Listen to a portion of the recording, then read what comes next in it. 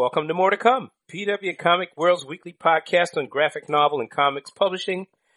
Yet again, recorded hither and yon around the New York City metropolitan area. I'm Calvin Reed, senior news editor of Publishers Weekly, editor of PW Comics World, and editor of The Fanatic, PW's twice-a-month comics and pop culture newsletter. Check us out online at publisherswiki.com/comics. I'm Heidi McDonald. I'm the editor-in-chief of The Beat at comicsbeat.com, the news site of comics culture.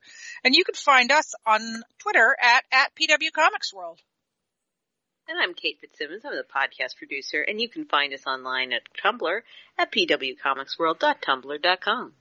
Don't forget, you can subscribe to More to Come on the Apple Podcast app, and on Google Podcasts, and on Stitcher. And on Facebook, we're at facebook.com/pwcomicsworld. And don't forget, on any of those wonderful platforms, you can give us a thumbs up, a rating, or even leave us a comment if you feel so inclined. And we love to hear from our listeners. Talk to us, please. All right, this week on More to Come, a misbegotten ban on Art Spiegelman's great classic, Maus. And a little side talk about the ALA adult graphic novel list. Substack, the second wave of comics. Topatico launches a crowdfunding platform. Action Lab, a class action lawsuit. Lots of trouble there. We're going to profile Scout Comics, or PW has profiled Scout Comics, a small, fast-growing indie comics house. And the manga publishers versus Cloudflare, and a fair use victory.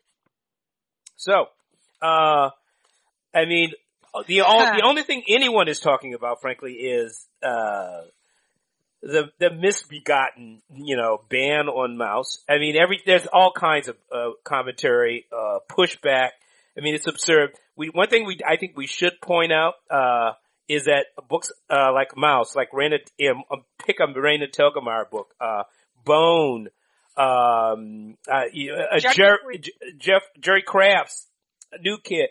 There are comics on the banned book list on the library challenges going back years. Now we're seeing a whole new level of organized repression and censorship, but this is an ongoing problem in publishing, and I guess in our democracy, this effort to censor books. But we've been talking about this on the podcast for months. Yeah. We've been talking about this quite a bit.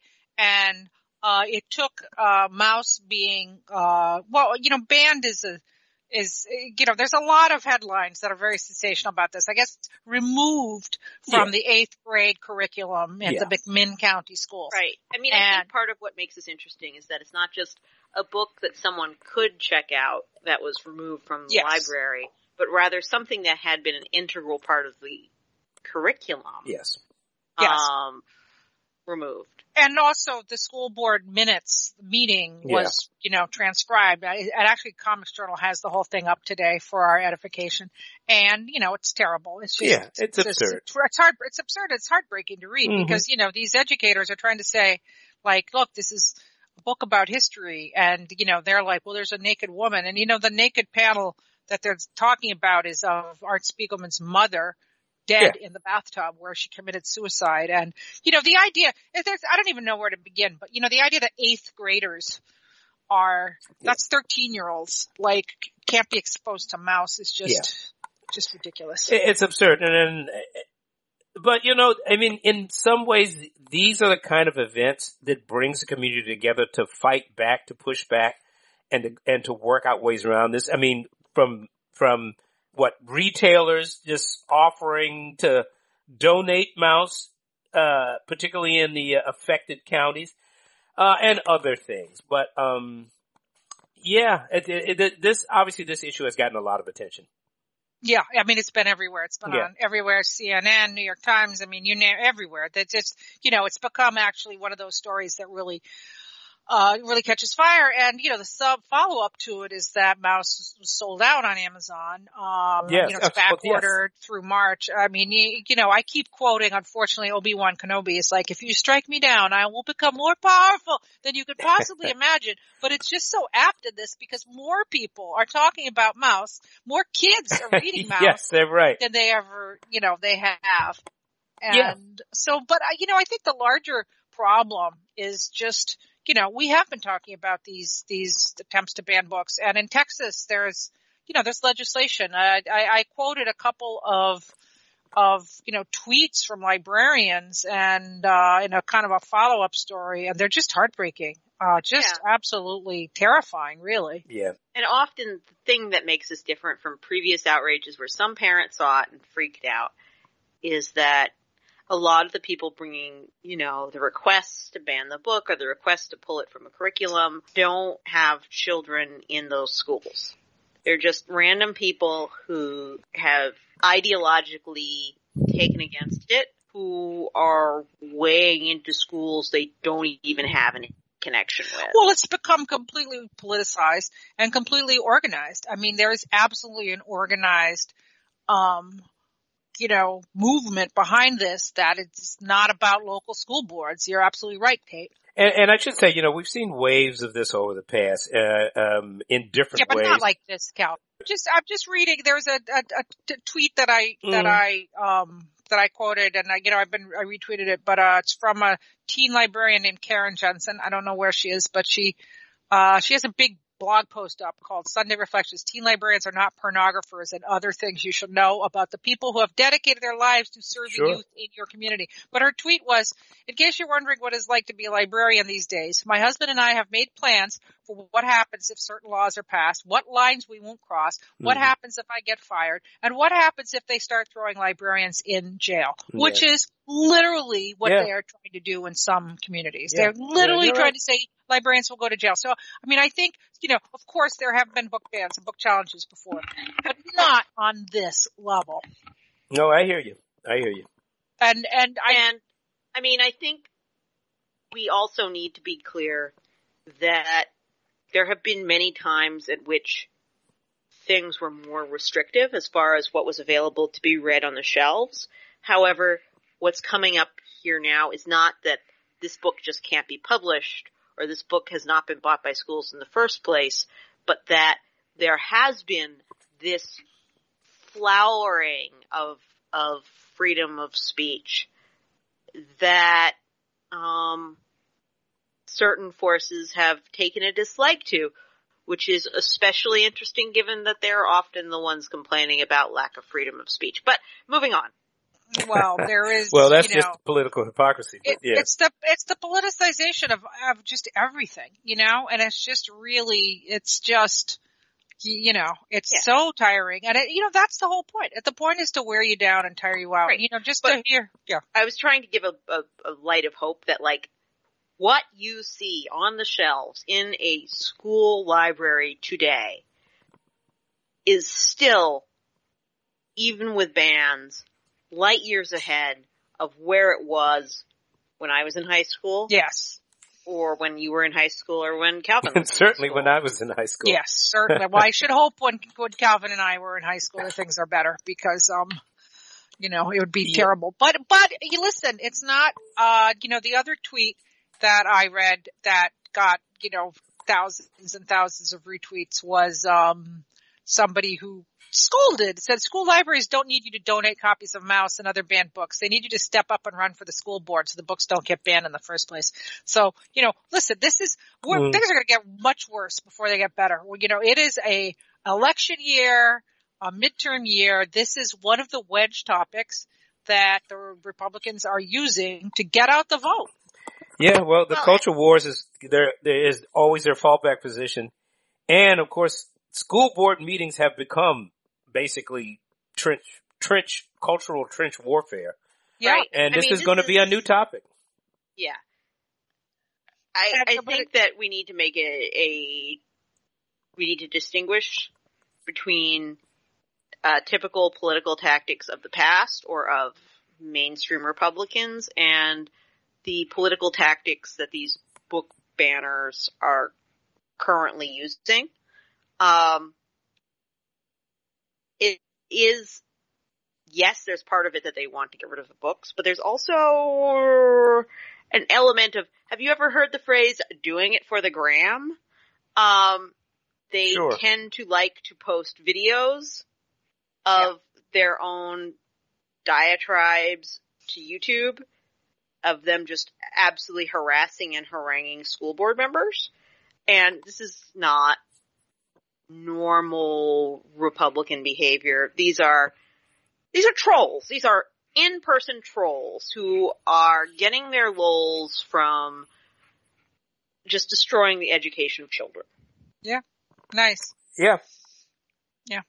But, listen, we will continue to talk about the story because two of the books that are really on the front lines of it are New Kid by Jerry Craft, which is being, held up as some sort of, it's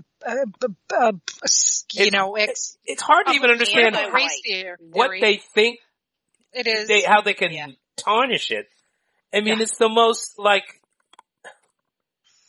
open-ended, embracing book you could imagine. It's just just about a new kid. About a kid trying to fit in a new environment and make friends, and it's just absurd to think of this as anything but like a positive for any kid to read of any race.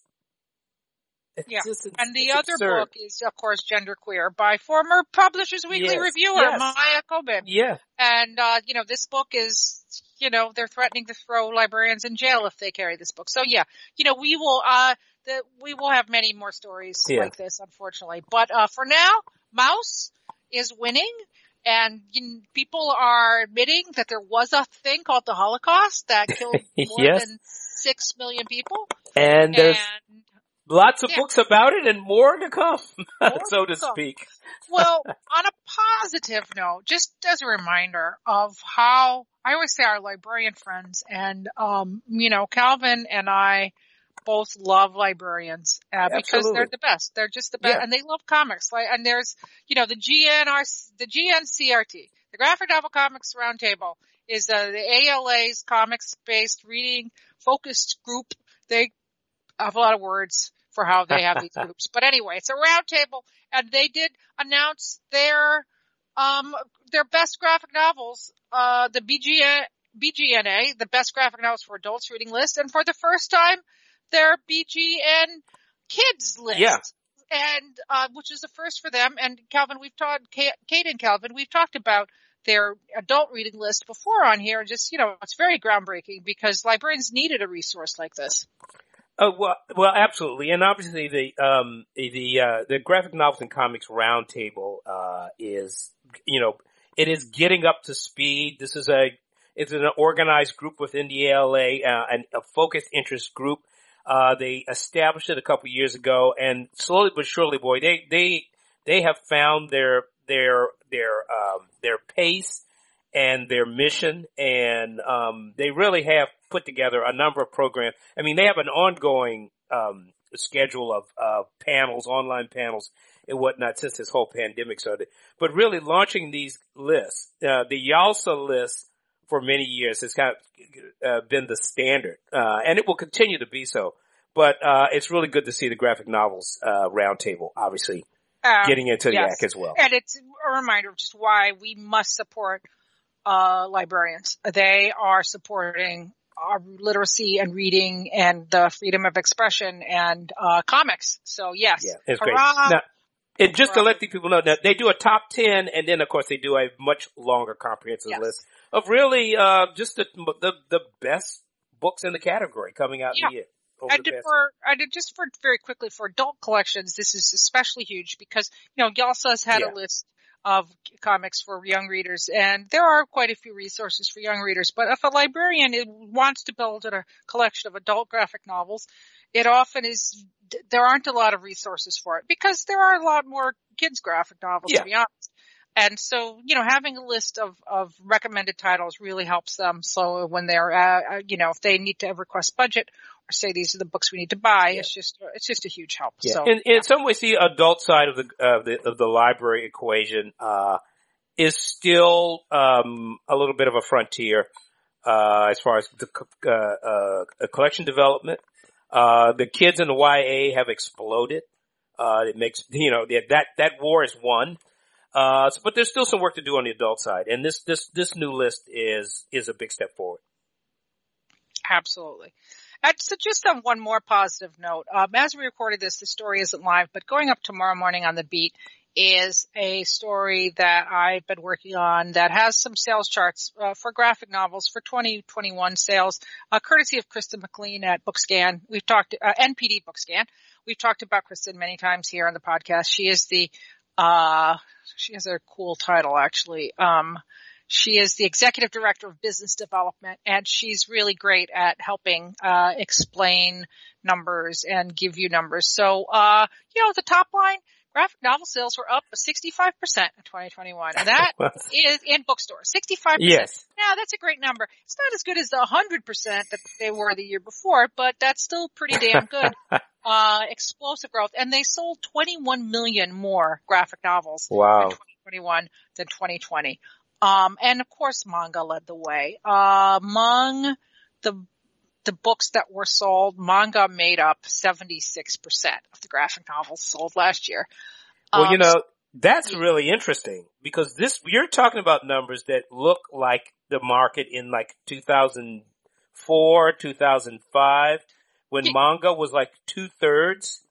Right, but of course at far higher numbers. Yes, at much higher numbers. So that's really an interesting. Yes. Well, anyway, you guys have not seen this. Maybe we can talk about this next time we get together because there's really some fascinating numbers on here. And Bookscan allows us to run percentages. They don't really allow us to just repeat their charts. Yeah, but I think there's some pretty interesting data on there. So yeah, check out the beat this morning. Hey everybody, this is Kate. I'm back. I had my Skype crash, but I'm back now. I know Calvin and I were blabbing on so much we didn't even notice. I apologize, Kate. So we were just talking when you dropped out. We were just talking about how manga made up 75% of graphic novel sales in bookstores last year.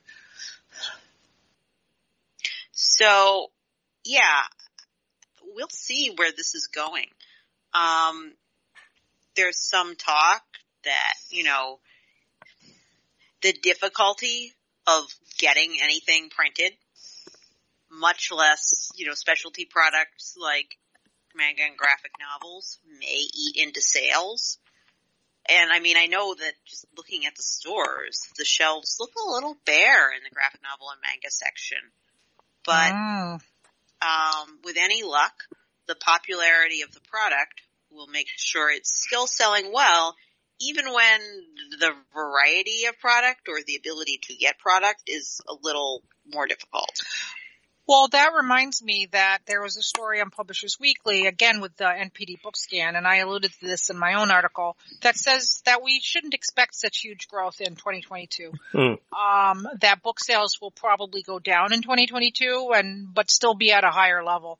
Yeah. Although it did mention that going to the bookstore, and before we started recording, Kate, you talked about going to the comic shop for the first time in a while. And I think physical stores are going to do just fine because I think people really want to go out, get out of the house, do things, to see other people, and comic shops are a social hub as well as a store. Yeah, to clarify, I have been to comic stores since the pandemic, but I had not made the effort to catch up with that monthly run. With those ongoing titles, I had just been picking up trades of things that I heard were good and that I had missed out on because the publishing schedule was so wonky for a while. But, sort of New Year's resolution, I was like, hey, things seem to be pretty back to normal. Time to ask around, check things out, and pick up where I left off. And I'm glad I did it. It was nice. It was really nice. And somebody's doing something with some paper that they should not do. Calvin, I see him. He's got a piece of paper, Kate. Yeah, but I think we worry about the sounds of paper way too much, but let's move on. I will say that it's annoying. Yeah, and it annoys me. It annoys clients even. Anyway, whatever. Okay, sorry about that. Sorry about paper. Well, I use paper. You're not going to need paper for a lot of comics because another big story this week was that Substack launched their second wave of projects. And they even called it Comics Day on Substack. They had a whole CDOS. They had a whole little, hashtag for it, which I think is pretty good. And there was really no one size fits all with these projects. No, this is kind of interesting. I mean, I've got my Panels app. I mean, I'm waiting for some comics, so I can't wait to see this. I mean, we've got a lot of new material coming on. We were talking about this earlier. I mean, we really are interested in entering into just a new era of publishing options, consuming options. Both, obviously, consuming options for the fans and publication options, for the artists. I mean, all of this is subject to, actually working and, the process of getting material out to the public. But, it really is kind of a brave new world, opening up in front of us. Well, one of the things that people noticed about these new Substack comics, and, to be clear, this project's by Grant Morrison, Brian K. Vaughan, and Nico Henriksen. Jeff Lemire announced that he's going to do a Black Hammer book on Substack, which will then be published by Dark Horse. I'm looking who else. I mean, everybody. Jesus, everybody. Kelly Thompson had a new book. Isn't Deb Aoki a part of one of these? Yes, of course. The manga-splaining? How can I forget? Yeah. Deb Aoki and Chris Butcher and Andrew Woodrow Butcher are doing a manga-splaining as a Substack with manga that they're going to be serialized. Yeah.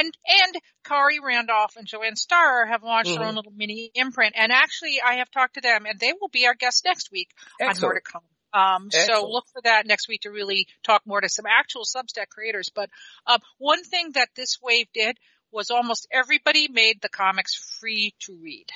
Yeah. By subscribing, you get the extras, and by subscribing at a very high level, you get like a mug or something. But a lot more Substack coming. All right. Well, like I said, I got my Panels app already, and more to come. Yeah, more to come. But speaking of what Cal was just saying about new platforms, we've talked about Kickstarter being going on the blockchain, the dumbest thing I've ever heard. And so so dumb. And a lot of people are turning against Kickstarter. And guess what? We're seeing a lot of new crowdfunding platforms. So Topatico, which is a very well established kind of okay, now you really are making a lot of noise, Calvin. I'm not making any noise. Who's doing that? It's not me. Kate. It's Kate making the noise. It's not me. It's the system. I don't know. Something was weird in Skype. Whatever. Let's start again. Okay, I'll start again with this whole item. Well, speaking of new platforms, as Calvin was, Kickstarter's move to blockchain has left the door wide open for a lot of people to start their own crowdfunding platforms. So Topatico, which is a very well-known company that kind of started out as merchandising for web cartoonists. We always say, how do you make money from comics on the web? And the earliest way was to do merchandising. And Topatico, which is run by Jeffrey Rowland, who is a cartoonist himself, he kind of got a lot of the most prominent web cartoonists of the aughts together and did their merchandising. And then it became a Kickstarter fulfillment company. And now they are launching Topatico, their own crowdfunding platform. And the first in their crowdfunding is a plush potato, which is their mascot. But then they're also looking to see here if I can, my browser, boy, this is the cursed podcast tonight.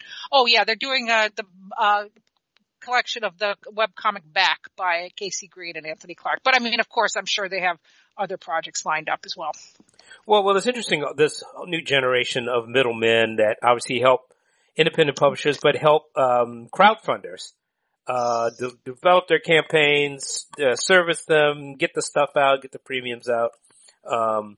It's interesting. Yeah. And word on the street is that we're going to see the launch of another platform. Yes, that's the word I hear as well. So yes, the word on the more street. to come. More to come. Yes. Okay. Yeah. The old model here, just to touch about this briefly, but, we talked about all the controversy about Action Lab a while ago. So Action Lab is one of these, I guess they kind of aspired to be a mini major, I guess, or a major mini. Kind of from, I call them artist alley publishers. They can't afford a booth in the regular part of a con, so they set up an artist alley, which nothing wrong with that. Absolutely nothing wrong with that. It's just, it's economical, but it's like when you get to a certain point, you can afford your own booth. Action Lab did have its own booth for years, but, anyway, there is a barn burner of a class action suit filed against them by more than 40 creators. Yeah. And you can read this. It's up on classaction.org. You can read the complaint, but just to give the case claims Action Lab's apparent failure to follow through on its contractual promises started long before the pandemic. I mean, basically the publisher went AWOL. They came back.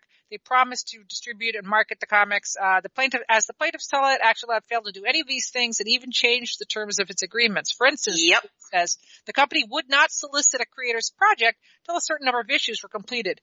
The case claims Action Lab also did not routinely communicate with creators, including the event of publishing delays, and even outright ignored. Well, this is just bad publishing.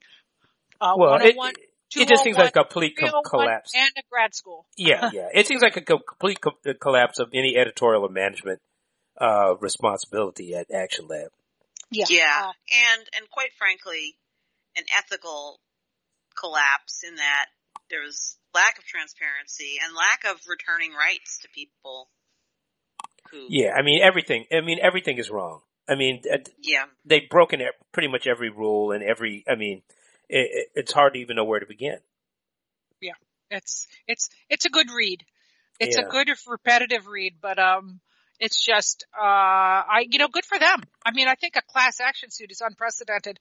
This is in its own way as interesting as image unionizing, actually. A class action suit by the creators against a publisher who, screwed the pooch. Can we say that on there?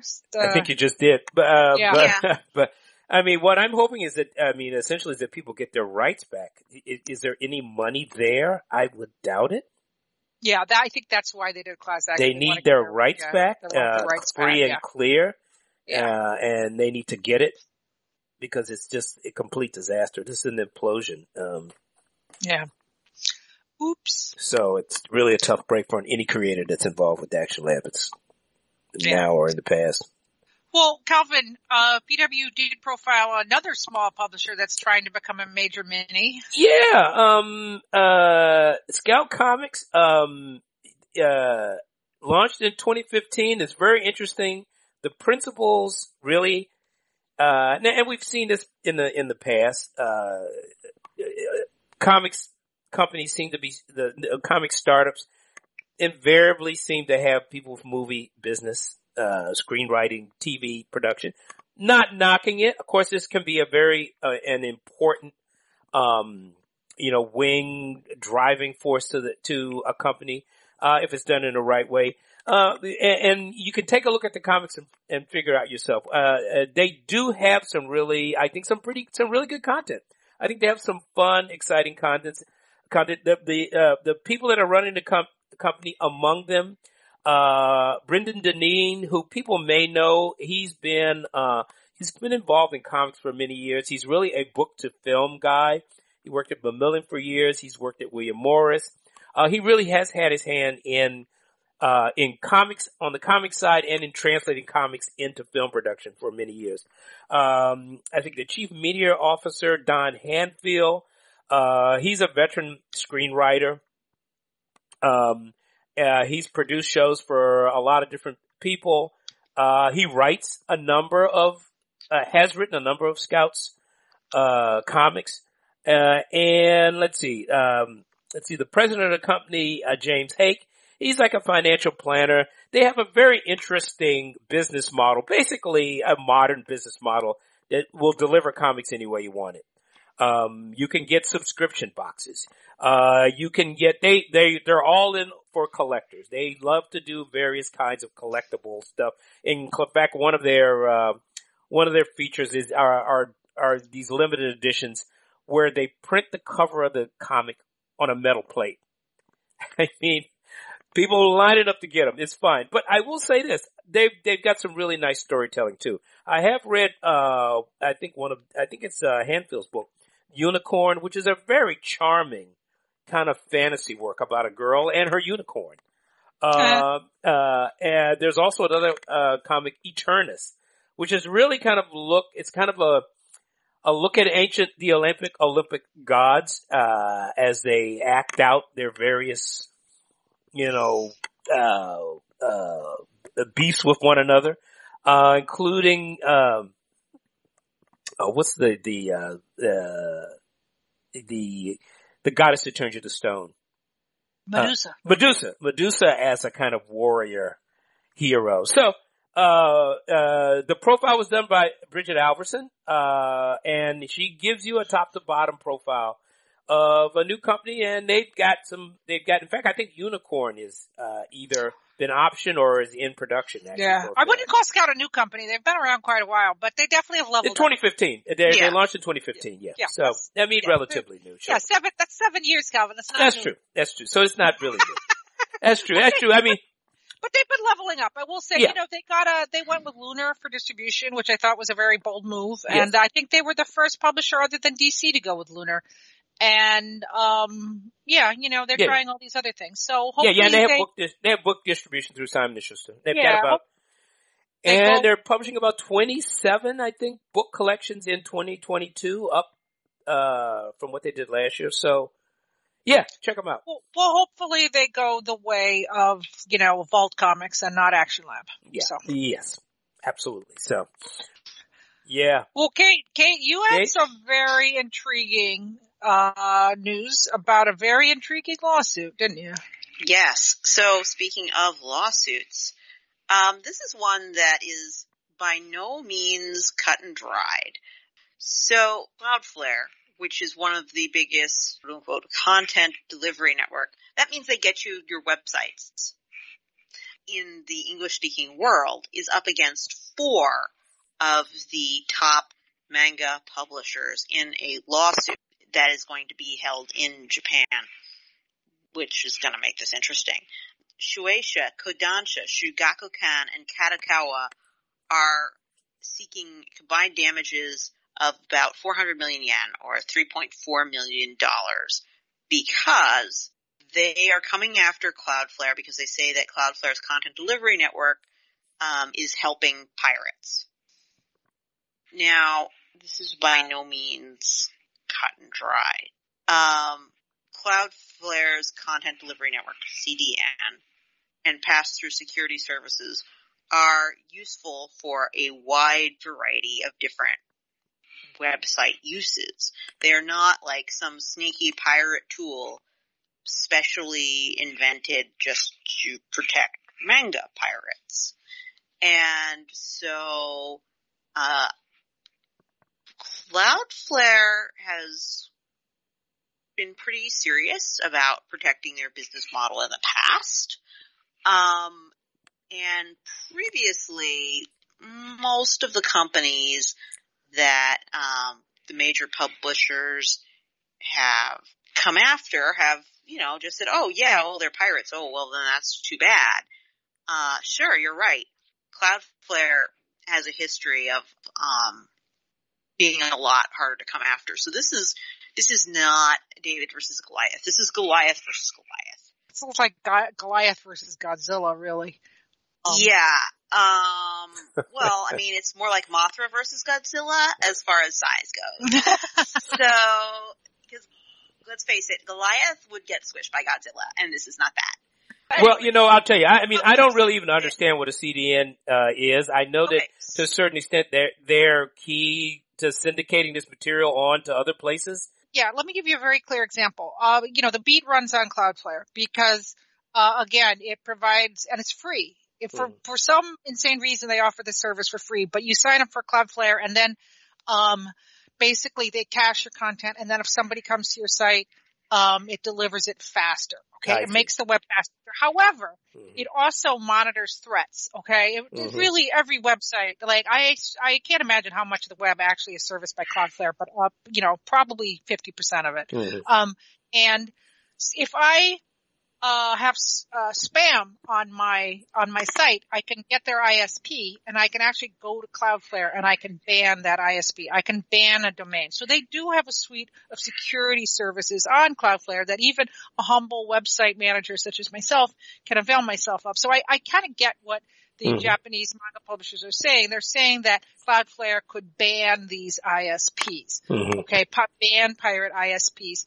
But I think what Cloudflare is saying in their response is that it's been already legally established that a CDN of this kind, which a CDN is still not quite what Cloudflare does, but let's use it for now, that they are not legally, responsible for plagiarism or so on. Okay, so the manga publishers are saying that Cloudflare's CDN services, just the fact that they're doing CDN services, is a bad for the pirate sites, right? But they're making the argument that Cloudflare's current business model of how they approve someone to get CDN services does not have, quote unquote, sufficient verification of identity.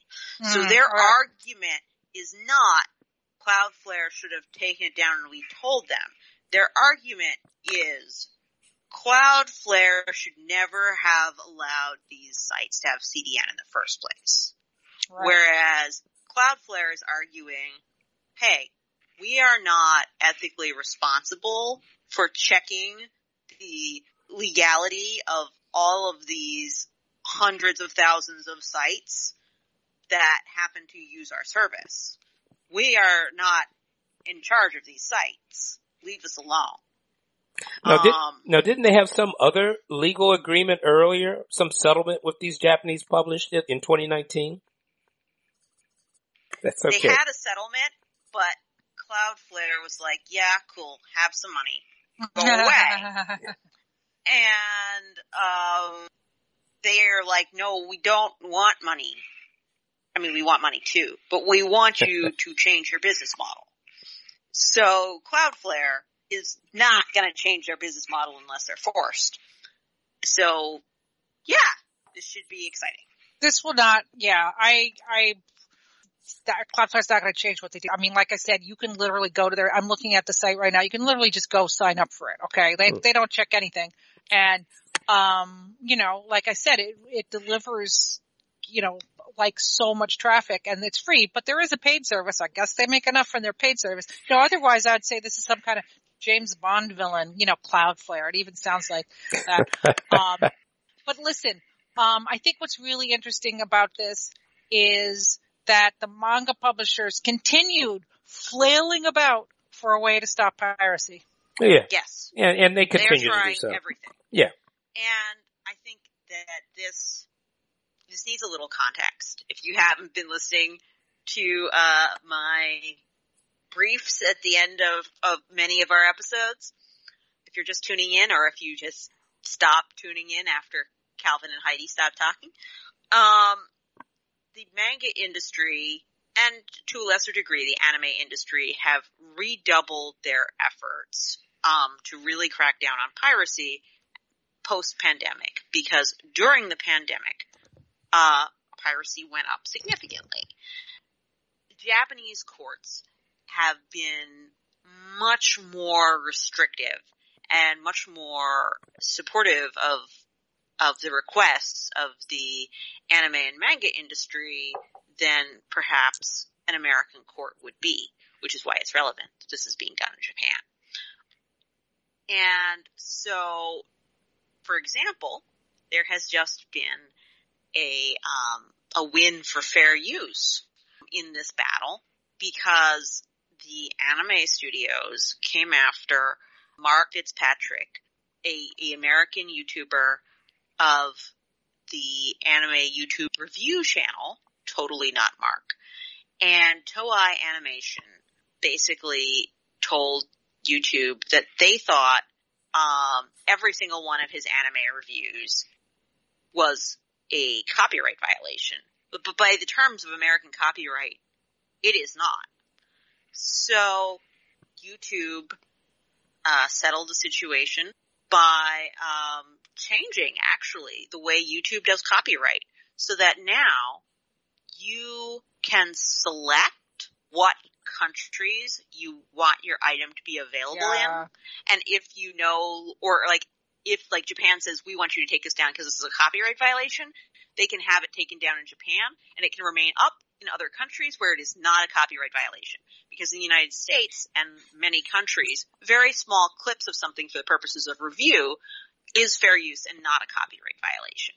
And previous to this, Japanese publishers have been very successful in just completely chilling effect, ban hammering many things that are by American law fair use.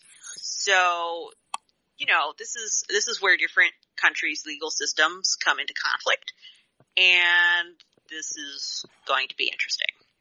A good navigation of a tricky topic, Kate. Yeah, good coverage there, Kate. Definitely interesting. Just an interesting, all this. I don't know. I find it. I'm a wonk, listeners. Have you figured that out? I love wonk and stuff like this. Yes. Manga versus Cloudflare. I didn't have that one in my. Yeah, because I think often when we cover it, it sounds kind of one-sided, where it's like, oh, well, they're going after pirates. And, you know, yes, Mangamura definitely needed to be taken down, right? This is like monetized, huge-scale piracy. But when they bring out the big guns, a lot of things that by our law really isn't piracy gets hit too. So this is where things get complicated. Yeah. Totally. Yeah. Well, the ongoing saga really of manga publishers fighting against copyright infringement. It ain't over. Yeah. Yeah. We have some bad news and we have some good news. In bad news, well, at least for IDW, IDW has lost the rights to Transformers and G.I. Joe adaptations. As someone who quite likes the IDW Transformers comics, this is kind of sad. They will continue to publish them through the end of 2022, but after that point, you know, Hasbro can license them wherever they want. They do retain the rights to publish My Little Pony and Dungeons and Dragons, though, so that's something. Mm-hmm. No word on where this is going next. Yeah. End of an era. On a lighter, happier note, The Guardian, the British newspaper with a worldwide following, has announced the winners of their graphic short story prize. So they have, it turns out, a contest for original nonfiction graphic short stories. And they have published for free on their website the three top winners. So Astrid Goldsmith's A Funeral in Freiburg is available to read for free. It is a short story about the small town politics surrounding her attempts to get her grandmother buried in a Jewish cemetery. It spins out of control, and it's very interesting. And then the runners-up are Tat FB's Cancer Cells and A. Wolfgang Crow's Andrew. All three are available to read for free on theguardian.com. I encourage you to do so. And one more little bit of comings and goings. Toon Books, the graphic novel imprint for younger readers, launched by Francois Mouly, has been acquired by Astra Publishing House. They are the publishers of the literary magazine Astra Magazine, and they do own some other smaller publishers. Yeah, I can jump in if you want. Yeah, please do. I think they have about 7 different imprints. They're really focused on children's publishing. They're based in Beijing. They're a Chinese publishing house. However, they have been very aggressive in bringing in a very impressive, New York City based, editorial staff. I mean, there are very experienced, editors from all over New York, New York City publishing. They seem to really be focused on very quality books. Obviously, bringing in Francoise Mouly, they've gotten about as good a quality as you can get. Yeah, she's staying with Two. So yes, so it's a very they're getting the whole thing kit and caboodle, including the whole backlist. Obviously, Francoise has some extraordinary books on the Toon Books list, which she launched in 2008. So. Yeah, just to jump in there, I mean, I know Francoise tried to find a publishing partner when she started, and got a lot of rejection, and who's laughing now? So there you go. Yeah, and she bounced around a little bit. Turned out kids like comics. That's right. Yeah, she had some arrangement with some other larger publishers too. This is a little different. Yeah. Yeah, she's had some partnerships over the years, I should say. Yeah, partnerships, but now it is actually. Yes. Oh, is that? That wraps us up. I think that's I don't see how it's possible because after everything we talked about today, but I guess there will be more to come.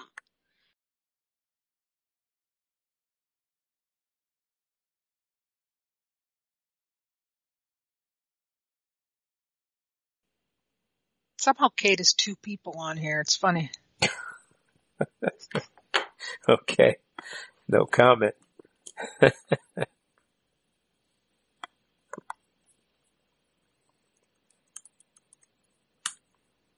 Kate, where you at?